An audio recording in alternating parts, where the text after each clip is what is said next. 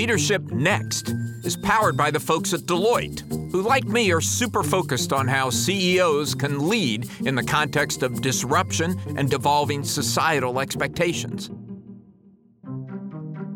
Welcome to Leadership Next, the podcast about the changing rules of business leadership. I'm Alan Murray, and I'm here with my incomparable co-host, Ellen McGirt. Ellen. I love that, Alan. Thank you very much. You are my go-to numbers guy. You know that. So I'm going to ask you a question right up front. How would you describe the stock market's performance over the last few months? Well, I'm older than you, Ellen. Not by much. And I well remember the late 1990s. I gotta say, there's a lot going on right now that feels like then. But we can get into that today, right? We sure can, because our guest today has a front row seat to all the drama. She's Adena Friedman, the CEO of NASDAQ. She originally joined the company as an intern in 1993. Now, that's a trajectory you like to see, and was named CEO in 2017. That made her the first woman to ever lead a major U.S. stock exchange. Yeah, and then recently she was picked by the editors of Fortune to be on our world's greatest leaders list. I think that's a pretty remarkable accomplishment, and it was primarily because of her leadership on the issue of board diversity. Yep. Welcome to Leadership Next, Adena. Great to have you here. It's great to be here, so thanks very much. Let's start with that issue that got you onto the world's greatest leaders list. You took a bold stand saying companies need to disclose the diversity of their boards, and you've gotten some pushback. Well, I think that anytime any company decides to make change like that, debate will ensue, because we're looking at a significant change to the disclosure obligations and responsibilities of 3,000 listed companies. But it's something that we've obviously felt was very important next step in terms of the quality and oversight of the boards of companies that choose to go and tap the public markets. You got quite a bit of feedback from the Wall Street Journal on this move. It was not without its controversy, but just from my back of the envelope, keeping an eye on board appointments over the pandemic, it seems to have been effective. Well, I think there are a few things. First of all, let's just take a little bit of a step back. The proposal is a rule change, and therefore the SEC has to approve the rule change. It's going through a standard rule process. And so we would hope that the SEC will make a decision sometime in the summer months. I think in the meantime, you are right. There's been some debate and some public debate. But when you look at the actual record of comments that have been submitted to the SEC around the proposal, about 85% of the comment letters, and there have been over 200 comment letters submitted, are positive. And many of them come from very prominent investor groups, corporate clients and others, as well as advocacy groups that really look at this issue deeply. And they gave very substantive comments.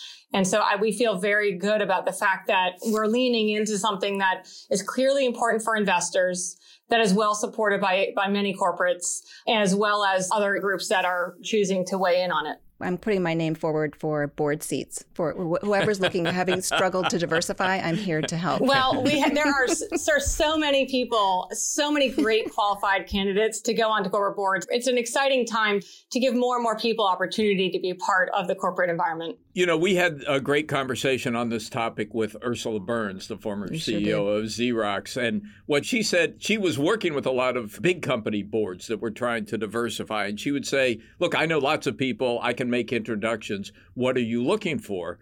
And they would say, we want somebody who's been a CEO before. She said, wait a minute. You are not going to diversify if you keep going back to the same pool over and over again. Right. Yeah, I think it's a really matter of diversifying the networks of people that you're going and talking to. And then also one of the things that we've done is on the back of the proposal. So the proposal is to disclose the diversity characteristics of your board, but then we encourage companies to continue to diversify their boards by putting out some goals where we would ask them to have at least one woman and one underrepresented minority or LGBT member of their board. But then on the back of that, we're offering some free services to our listed companies to help them find qualified diverse candidates through a partnership with Equilar. So we do realize that in order to make this successful, we have to help our companies diversify their networks so they can find great candidates. And that's part of what we're going to do. Well, I vote for Ellen as long as she can keep doing this podcast. That's right. You're not going to get rid of me that easily. But Adena, take us back to the early days of the conversations around the proposal, because it must have been an interesting internal debate about what to propose and what the language should be. And how did you get to that position? Yeah, we actually had a very rigorous debate internally. And then we went out and spoke to a few trusted people outside the organization. You know, it's always a struggle. On the one hand, you want to get as much feedback as you can before you go forth with something like this. And on the other hand, you have to be careful not to get ahead. And obviously, we wanted to be able to do it in an organized way. And we had to obviously communicate with the SEC as well. So we had to be pretty selective in how we work with outside people. But I think that in terms of the internal debate, we actually put together a very great group of people from our legal team, our listings team, as well as the broader NASDAQ organization to debate and discuss how we should structure the proposal, what's been done before, what's proven, you know, what does the research tell us in terms of the types of benefits you get from diversity. So therefore, how should we structure that diversity proposal? And then all of the evidence that kind of supports this notion that the governance of companies matter in terms of risk controls and financial performance. And therefore, diversity is a component of that that's important. So we had a lot of internal debate, and then we came out with our proposal, and that then launches a comment process with the SEC. So we did make one refinement to our proposal on the back of the initial comments that gave some flexibility to smaller companies. If a board is 5 or fewer members, they can have 1 diverse member as opposed to 2. So we kind of came out with that on the back of some of the comments.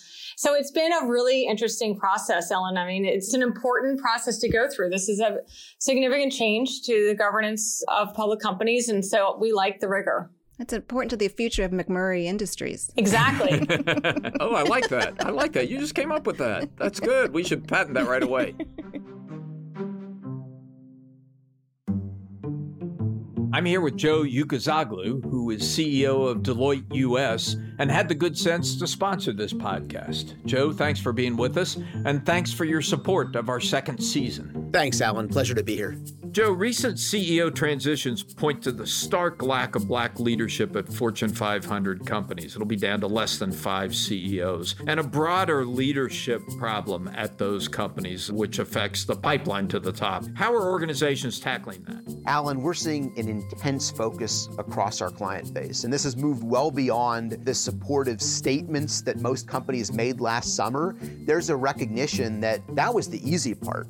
The real work is making certain that there's a sustainment of intensity past the headline to actually address the underlying systemic barriers, to get behind the root causes, to make the changes in core business processes around how we're sourcing talent more inclusively, how we're driving equity into assignments, into promotions, to remove the systemic barriers that have historically existed. And I am seeing real change across corporate America. This is not a new problem, obviously, but you think there is a new seriousness in attacking it? Well, I think it goes beyond seriousness to alignment of interests and a recognition amongst business leaders that this is core to the strategy, that those companies that do this well will be more successful in their markets and will be a more attractive destination for talent. Thank you, Joe. So let's go back to the issue that Ellen started us with. What's going on in the stock market? This has been a pretty crazy time. We've seen some pretty wild valuations. Lots of companies have chosen to go public because it seems like a good time to get investors to pay for those companies. We have a lot of individual investors playing who don't have experience doing things like the GameStop run-up. And of course, behind all of that, we just have an enormous amount of money in the system created by the Fed and the government. What's your sense of what's going on? And should we celebrate it or be worried about it? Well, I think that let's start with saying our view as a marketplace is our job as NASDAQ is to democratize finance, to democratize the capital markets, and to make it possible for every investor to get engaged, directly or indirectly in the growth and opportunity that comes from equity investments. So we generally see more investor engagement as a good thing. I think that when you also look at what were the trends coming into the pandemic, we were coming into 2020 with a very strong economic backdrop.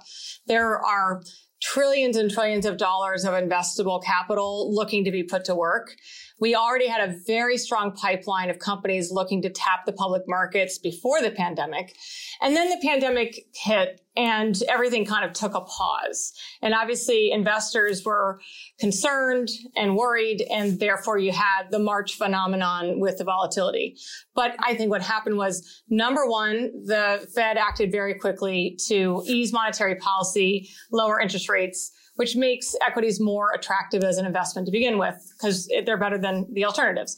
The number two, the fact that you had free commissions now, basically you had kind of commission-free trading available through retail platforms that had come into place just a couple months prior. Number three, you had, as you said, fiscal stimulus that also put money into the hands of everyday people all over the country. And there was kind of not a lot to do.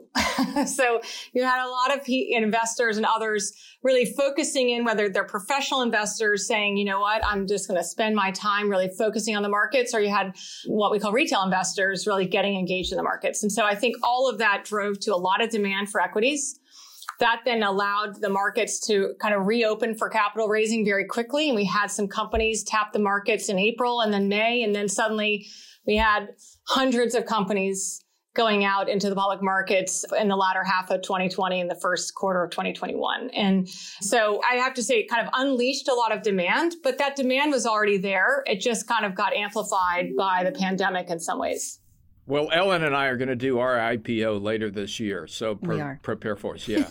I want to change the subject just a little bit because we've been through such an extraordinary year and so much has changed and so much has accelerated. And I want to get your view of which of those changes are permanent, particularly how leadership and how you lead a large organization like yours is going to change because of what we've been through. Well, I think there are a couple of things. First of all, this sounds like the veneer is off the corporate world, right? So in other words, being true to yourself, showing your full self, both, at the office and at home, and being accessible and communicative across your teams, I think are going to be things that really do last for a very long time. And I'm very excited about that. Before the pandemic, I would do a very structured town hall once a quarter with all of our employees. Well, now I get on the phone on Zoom every other week, and we have some informal conversation. We have some formal presentations. We just are so much more communicative. We do a lot of Q&A. I just feel like there's just much more of a sense of team, much more of a sense of them knowing who I am as a person, in addition to, they know my dogs, things like that. And I think that's actually really helped because I think it allows us all to have a more authentic experience working together. So I think that's a big change. I think obviously the flexibility that employees are looking for in terms of both at home and in office is an area that is clearly a hot topic, but one that I think we'll be iterating around for the next several months, if not a couple of years, to try to find the right balance. And I think also the need for us to really focus in on being able to connect people with technology. And that I'm hoping there are elements of the world of capital markets that'll change forever. I'll give you an example. I'm hoping that IPO roadshows can be virtual forever. I'm hoping that non-deal roadshows can be virtual forever. So that we have the ability, it's so much more efficient for the corporates. It's more efficient for the investors. And really, when you think about an IPO meeting, it's 45 minutes. So it's not like you're having a lunch or a dinner. You're not really getting to know the investors in a deep way. You're sharing information in a very structured way. So I think a lot of the virtual world can remain for that type of interaction. So I'm excited, Alan, that there's some, I think, good changes that have come from this. Speaking of technology, just to date myself as a reporter, when I first started studying capital markets, they were traded in fractions, and the tickets were in a yellow sheet of paper went here and a pink sheet of paper went there. And I just read a piece that you wrote about the role of AI is going to be playing in the infrastructure of marketplaces. And I'm curious in sort of a big picture way, how you see these new technologies doing exactly what you started out talking about, democratizing access to capital markets, because there's lots and lots of people who don't understand them and still can't participate. Yeah, I remember the yellow sheets and the pink sheets too. And I remember, my father was an investor. And so we'd sit down every morning, he'd sit there and pour through the stock tables in the paper, so I remember all of that. I think that the whole, NASDAQ actually turns 50 this year. We turned 50 in February.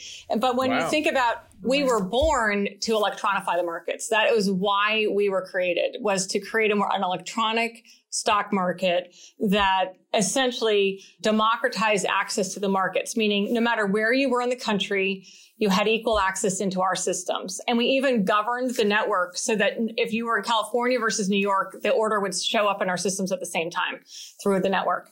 And so we've always kind of had this notion that you don't need to be in one room with papers flying around. You need to be connected electronically to maximize access to the markets.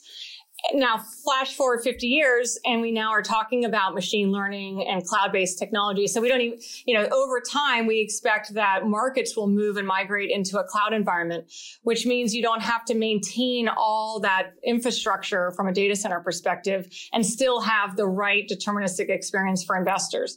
You also have the ability to harness just massive amounts of data.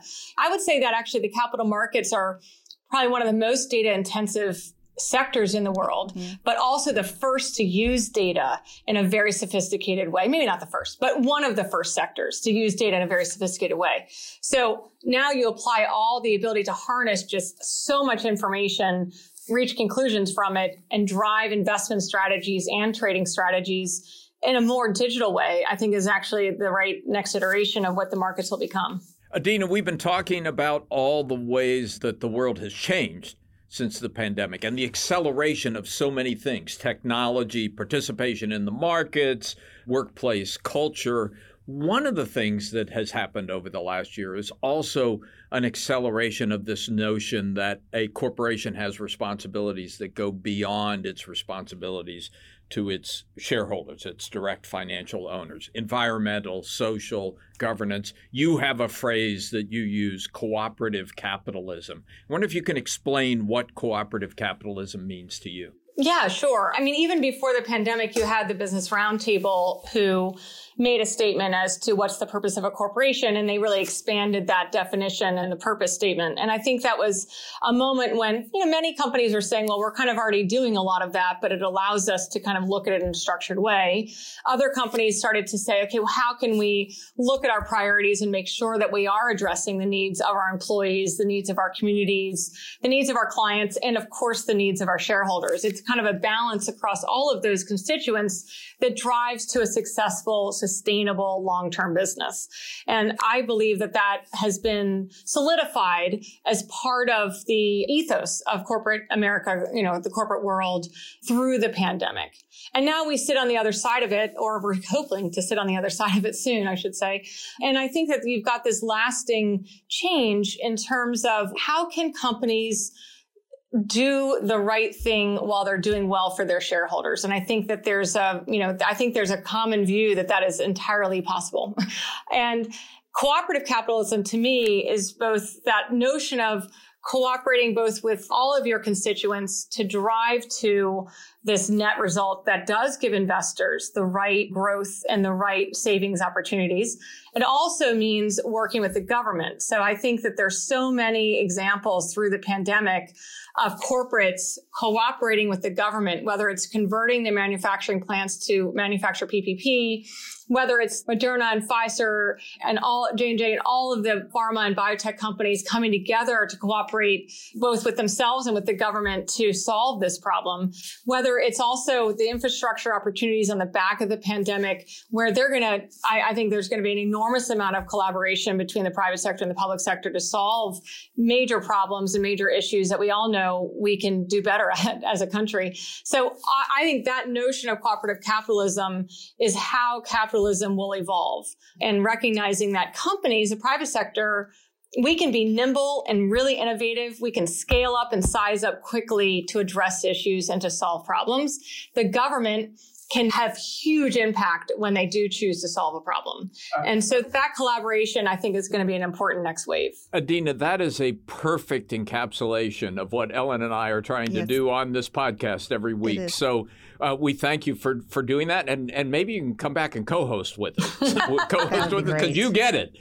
We would love to have you back anytime. Ellen, anything we missed? I don't think so. If you have just time, I don't want to ruin that happy ending there, though. I did have a question about metrics. If I could ask you to put your CFO hat back on. We are really thinking hard about how to measure success in a cooperative capitalist world.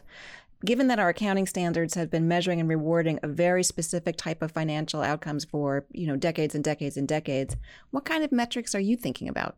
First of all, I do think it's important always to keep that in mind. So what we look at is return on invested capital. So what that does is it allows us to say to our shareholders, we are going to invest our capital and we're going to demonstrate a return from you over time. And so we give them kind of a 3 to 5 year time horizon on that return. And then at the same time, so that's a big one for us.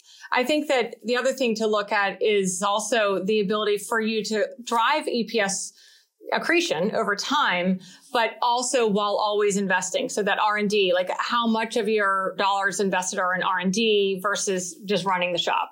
How much are you driving EPS accretion through revenue growth and opportunities to continue to actually expand what you're able to do and not just on cost control? So I think those are the types of things that they're financial metrics, but they allow you to talk to investors in a different way about how you're investing for the future, how you're driving to better results in the future, but also giving a time horizon we give a time horizon of 3 to 5 years on how we look at our metrics. And that does give us a longer chance to prove ourselves that we can make longer term decisions that impact and frankly positively affect all of our constituents and that also benefit shareholders. It's such an important point because the longer your time horizon is, the more stakeholder and shareholder interests converge. The real damage gets done in making short-term decisions that may help your bottom line but hurt other people in the process. But over the long term, we all have the same interests. Yeah, I'm a huge believer in, honestly, telling a story for the long term, executing against the long term, showing your KPIs over that period of time so they can measure your success over time, but you're always demonstrating that you have the long-term view of your sustainable growth and your sustainable company in mind. Beautiful. Thank you. Thanks. That was great. Thanks, everyone. It was great to talk to you all. Leadership Next is edited by Nicole Vergala, written by me, Alan Murray, along with my amazing colleagues, Ellen McGirt and Megan Arnold. Our theme is by Jason Snell. Executive producers are Mason Cohn and Megan Arnold. Leadership Next is a production of Fortune Media.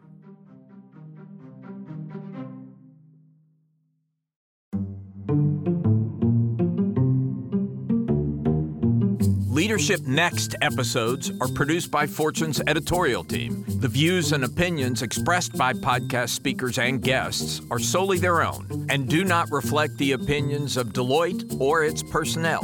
Nor does Deloitte advocate or endorse any individuals or entities featured on the episodes.